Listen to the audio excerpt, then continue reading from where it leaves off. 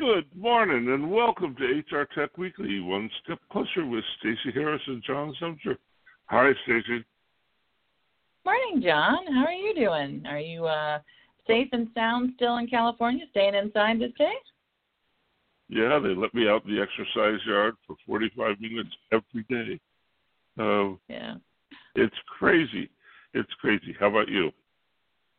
I'm good. In Raleigh, we're sort of holding stable, but watching the numbers rise around the country, it's definitely a scary time, I think, for everybody. So we're staying, in place here in the North Carolina space. Sun's shining, so you can't complain.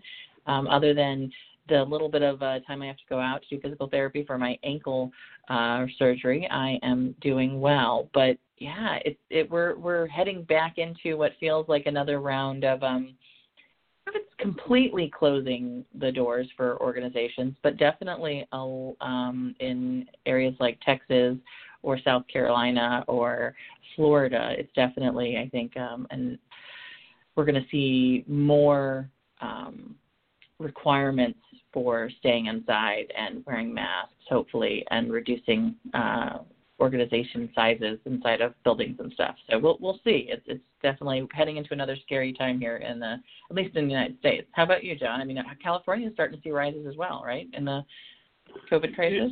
Yep. It's a different world. People are more willing to be locked down to stay alive here than they are other places. There's I live in a tourist town, and so the weekends are full of idiots. But generally speaking, during the week, it's very quiet. People are going about kind of doing the minimum interaction with the world, and I think it's possible that in California we'll survive without the big catastrophe that other people have seen. But there's stuff going on in the south around LA that is causing us worry up here in the north. Yeah. So it's one thing about being a country, and with all the open, borders crossing, people moving from state to state, it's amazing to be part of the United States. It's also, what happens to one part of us happens to all of us, right? It's like anything else that's this large and global and cross borders. And hopefully we'll be able to, as a country, come to each of the individual states' aids that are struggling right now, particularly Texas. But through all of this, we're continuing to see business and work and even the stock market rising a little bit. So it's sort of a weird, confusing time. I mean, it's been confusing for a lot of reasons, over the last several months, including the Black Lives Matter movement that's been going on, as well as the work that's going on in, sort of trying to manage the economic downturn and people being out of work, as well as COVID. But it's sort of odd to feel this sort of mix of business as usual along the same lines as the increasing pandemic crisis as well. I don't know. Are you feeling a little bit like you're sort of torn into two worlds?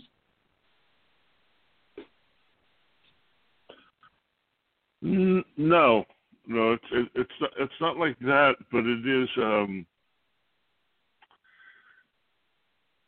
Well, one of the things that's really worth just talking about a little bit here is none of our machine learning systems, none of them, were set up to deal with successive emergent phenomena, right? So disruptive events that happen once or twice a century just were never factored in, right? And so the data gets really weird after you have an event like this.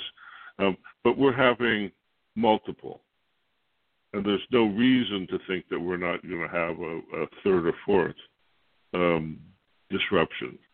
I saw a note the other day that said, there's the quote that says, "Some weeks last for years and some years last for weeks," and they're calling this time decadelets. So every week is a decadelet, meaning you get 10 years worth of change crammed into the week. And we haven't really had to deal with that as a culture, and we certainly never anticipated dealing with that with our technology. So there's all sorts of stuff that doesn't work quite right now. It's all. I think you're familiar with steampunk, which is this idea of high technology that's got a lot of patches in it, and so it looks very old-fashioned by the time you're done patching it. We're in a steampunk time frame. Wow. And I'm just envisioning our technology covered in sort of steampunk style clothing as well. So that's really wow. Okay. Yeah. I think that's what's going on, and we have a lot of people in our industry working their asses off to make it be what it used to be. Yeah. Right. We're going to open up, and that's. It's like opening up comes before getting it right. And I think we have to try to figure out what getting it right means, because just reopening and just doing the things we used to do, so there's an economic hiccup, you lay off people. That doesn't really necessarily solve the problem, because we've got all this real estate and capital equipment that we have to rethink as part of the, quote, future of work, and nobody's really doing that.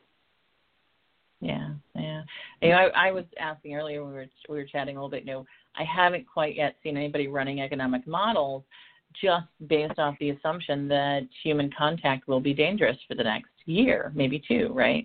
And running those economic models would assume new businesses coming out of. I think you had said it best. I had said rethinking businesses, and you had said businesses will close and new ones will come open, right? And those businesses that are based off of a less human contact model, right? That kind of analysis, I think people are almost afraid to do, because they're just like, no, we want to get back to where we were. And like you said, we can't get back to where we were without thinking about how to do it right, safely, and with the understanding that this is not a one-time thing, probably for most organizations and for our humanity as a whole, right? Yeah. So I think rethink implies that you can take all of the existing puzzle pieces that you have and put them together in a new puzzle. Mm-hmm. And the problem is the pieces. The problem is the pieces. You have to be able to be in a position to throw away the old business model in its entirety to build a new business model, and that's not rethink. That is something harder than rethink. And it's scarier. And it's scarier, and most businesses aren't equipped to do it. And so I think there was an early wave of layoffs, and now we're starting to see pay cuts, and so it's gonna be weird. It's gonna be weird because you just can't take the same pieces and put them back together in different proportions and still get the same result. Yeah. Right. And so the problem here is it's not just the process that has to be revised. It's not just how we go to work, but it's what we do. Right. And so the goal for your company has to be a different goal than it was 120 days ago. Yeah. Different goals. You have to get it to be different on the very essence of how performance is measured. And not many, Kodak wasn't able to do this. Kodak put a lot of money into trying to solve this problem in a market-driven environment rather than a catastrophe-driven environment. But Kodak wasn't able to do this. This is a very, very hard thing to do, and it's even harder still when you're disoriented from the continuing waves of crisis. Go ahead. Well, I was going to say, I actually think this is a conversation that fits not just with the pandemic, but it also fits with the conversations we've been having about racism and about equality and justice inside of our communities and our work environments as well. I think what you're saying is that, when you're faced with something that a little bit of adjustment is not going to work with, right, which is what you're talking about, you have to break the system down and rebuild it. I think that's what we're hearing in that particular conversation as well. There were a couple of interesting articles that came out this week. Workday was particularly called out for commenting that their Black diversity isn't as deep as they would like to have it inside their organization, but they were willing to share their numbers, which we're not seeing from a lot of other tech companies in this particular conversation. And I think as we're talking about those issues, systemic issues, right, that in our world, the way we think about justice and racism and equality, we have to basically reconceive, completely sort of readjust our thinking about how we start the conversation. And I think that's the same thing you're saying about our economic challenges and our work challenges as well, right? Yeah. So I'm going to say something that is probably just going to sound stupid, but I want to take you one step further and go. Artificial intelligence was the first pandemic, and by that I mean the waves were AI, then the pandemic, then Black Lives Matter. So we've had three disruptions of this level. When it was just AI, and people said, "Oh, you have to rethink the way you do your business." Nobody understood what that meant. Nobody understood what that meant. But the pandemic started to make it possible for people to go, "Oh, we really have to rethink our business." And then Black Lives Matter, assuming that we can figure out how to keep that issue in the limelight, is the third wave. And people who don't get the message now are running dying businesses. That really is, I think, the conversation is what businesses will survive this versus what businesses won't, or what new businesses will come out of it, right? And there's a lot of new stuff happening in news around this. I mean, before we dive into the news article this week, I do want to make just a one call out, because I think one of the people who has been probably pushing this kind of a conversation before it was even part of, I think, our overall dynamic because of the challenges that we've been facing the last several months was Joyce Maroney from Kronos, who ran Kronos' Workforce Institute for the last 13 years. And before that was probably one of the leading people in Kronos who understood the impact of how tracking and managing time and attendance impacted employees and your sense of what work was. Joyce Maroney is retiring after 13 years, and many more years than that, I think, from Kronos, from the Workforce Institute at Kronos Incorporated, and they'll be having a new head or executive come on board there, Chris Mullen, who comes from a background of research and analysis and stuff. But I just wanted to say, I think, Joyce, who we haven't, I don't know if you knew her very well, but I got a chance to really get to know her at Kronos. She was talking about things like employee burnout and workplace absenteeism, boomerang employees, and the impact of 4-day work weeks and the impact of equality inside of organizations long before it was cool or interesting to talk about. So just a quick goodbye to Joyce, and thank you for all of her hard work at the Workforce Institute at Kronos for that. So. Yep, I think Joyce probably changed the industry as much as anybody can. It was a great ride. It was a great ride. So what's in the mailbag? Well, along these lines, we also got some good research from another good friend of ours, Stacey Gar, who runs Red Thread Research, had launched a really interesting bit of research on performance management in women. So tracking the overall sort of approach organizations were taking to performance management and how it compared between men and women. Her research study was called Leveling the Field, Making Performance Management Work for Women. At the same time, they did a sort of a subsequent analysis of how that was taking place over the last several months through the COVID crisis. So much of what we were just talking about. So the double shift, supporting women's performance during a pandemic. So we can definitely talk a little bit about that because it leads into a lot of the conversation that we had this week. We had some items from last week that we didn't mention that I think are worth maybe some conversation. ServiceNow ended up boosting its data center capacity in Europe. And as we start talking about things like data privacy and data standards, where data is housed is going to continue to be a big conversation, and ServiceNow is continuing to expand it, the idea that it is a very large global company, wants to meet the needs of global companies. We also talked a little bit last week about WorkHuman sort of reaching $1 billion status, but in this point of, a rewards and recognition kind of tool, sort of meeting sort of very large numbers in an industry that is struggling right now, is probably worth having a conversation. And if we have a little bit of time, I think along the lines of what we were talking about, the idea of rethinking work, there was an organization that raised $7 million.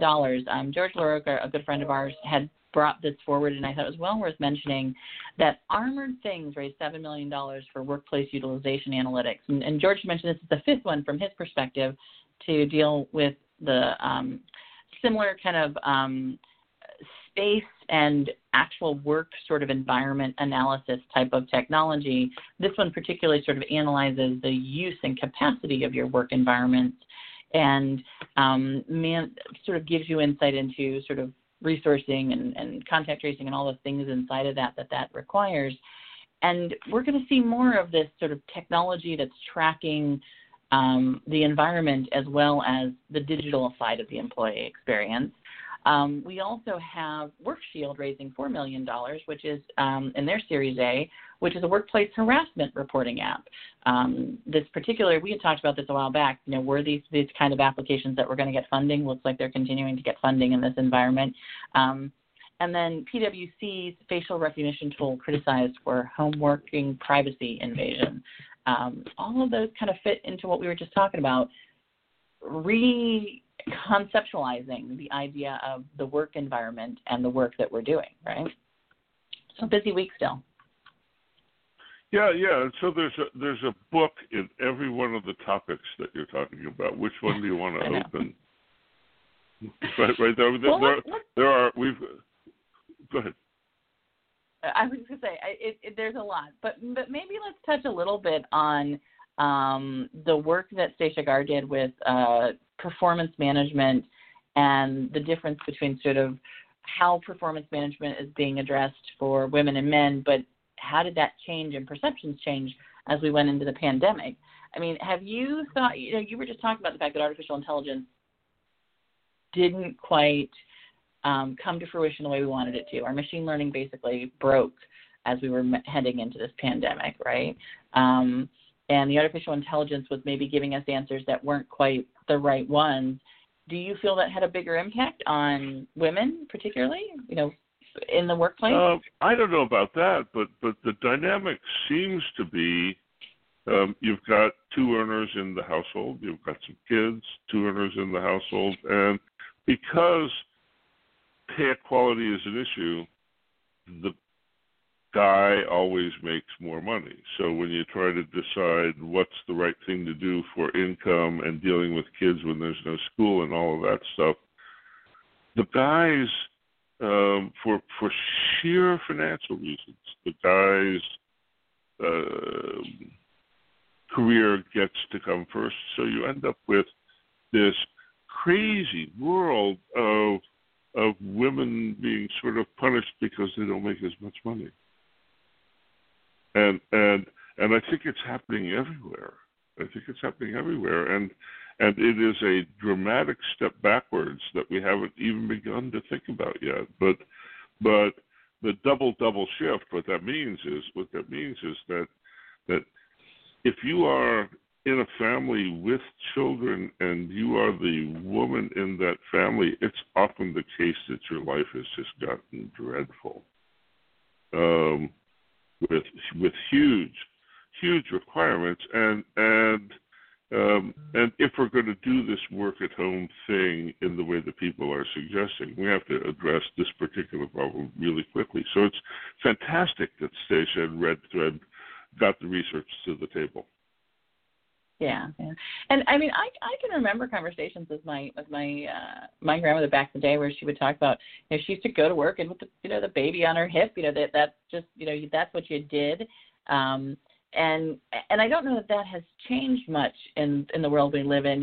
It's funny. I raised my children, and me and my husband made the decision that he would stay home for work. I was the primary breadwinner in our family for many, many years. And I think even though I was the primary breadwinner, there was still a perception. I think that this is a bit of the challenge for women in our world, is that even as although I financially wasn't making as much as other men in my field doing the work that I was doing, right? I was making more than my husband, but there was still a perception that I had to handle a lot of the details that were sort of more generally allocated to the females, right? The doctor appointments, making sure the groceries were bought, making sure the financial elements were handled within, the family, those kind of things, just because it was stuff that, normally had fallen on my plate, even though I was doing the additional work in the house. And I think that's also part of this problem, is a perception issue for women as well, feeling like they own what we oftentimes call the subconscious second shift. Your mind is always thinking about these things that you have to get accomplished or do for the family or for the household that doesn't seem to fall on the shoulders of anyone else. And, the double shift when you think about a pandemic environment is that you're doing your work every day at your home desk, and the kids needs help with their homework. Who do they go to and ask questions? Who is that primary person who they would ask questions of? Those are the kind of things I think that Stacey was pulling up in her research. And so this is a much more, I think, than just a sheer facts and data conversation. It's also a perception and a feelings and an emotional conversation as well. And there's a bit of that from what I read and what Stacey was talking about as well. Yeah, how do you suppose we deal? It's like we have 1,000 intractable problems on our plate right now. How do you solve this? Yeah, I mean, how do you solve this? I don't feel like I would be comfortable saying I'm the smartest person in the world to solve anything like that. I don't think anybody. I think that's part of the reason why the research is so invaluable, right? The solving of this is a global conversation, just like racism, just like social inequality, right? These are conversations that whole communities have to have, and our technology and our the images we see in the world around us, and the perception of our bosses and the perception of our organizations all have to change, right? I mean, that's a lot of change to take place, right? Yes, very challenging problem, and this particular one just compounds itself, right? The more overwhelmed and more tired any employee gets, the worse people's opinion of them gets, and this is. When I think about the long-term consequences here, I think we're going to need to do a lot of work to repair what's getting broken here. Yeah. Agree? Yeah. I would have to agree. I mean, the repair work, in some cases, we will see what the numbers look like when we come out of this. I haven't looked through all of Stacey's research yet to see if she's got numbers on pay yet.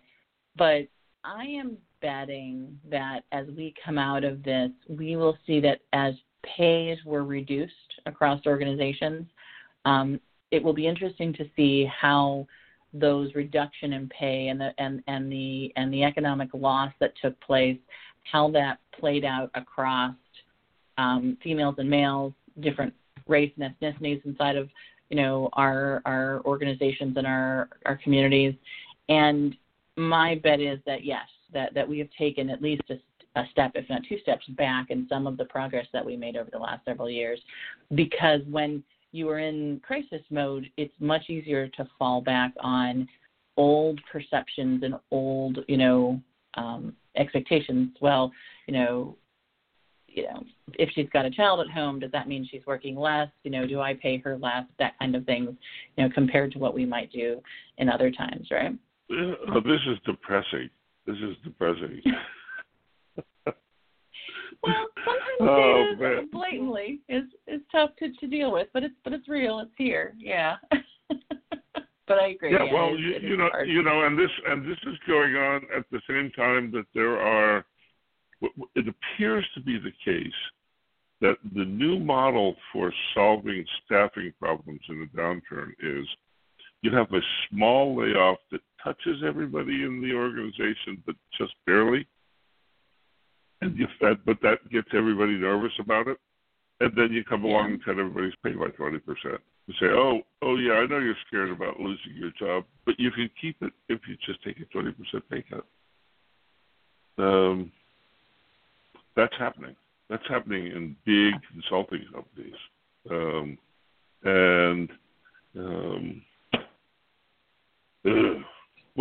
This is going to be such a grind. The next 5 years is just going to be a lot of digging our way out of a car wreck. Yeah, but I think my hope is that, and I think that the light at the end of this tunnel, right? If we are looking for light, is that when things like this have happened previously, I mean, the economic downturn of 2008 and 2007 wasn't nearly as bad and didn't have all the other things that went around it. But, similar things were happening, particularly those over 50 and other, categories of workforces were laid off in much higher percentages, back in 2008, 2009. And we didn't really know that data until probably years later, because we kind of had to look at all of the stats and the numbers and to see who got brought back and all that stuff, right? And I think today we're going to have more data faster and more people looking at that data than we've had in the past. So I think, as we start off the conversation about, Joyce this afternoon and her leaving and starting the Workforce Institute 13 years ago, I think that was probably a very lonely place for her. There weren't a lot of people having some of these conversations. I think today that is not the case. And so if there is a light at the end of the tunnel, is that maybe we're gonna see the issues earlier and faster, be able to maybe make adjustments much more quickly as we move out of it. That's my hope, John. So does that help you a little bit brighten the day a bit?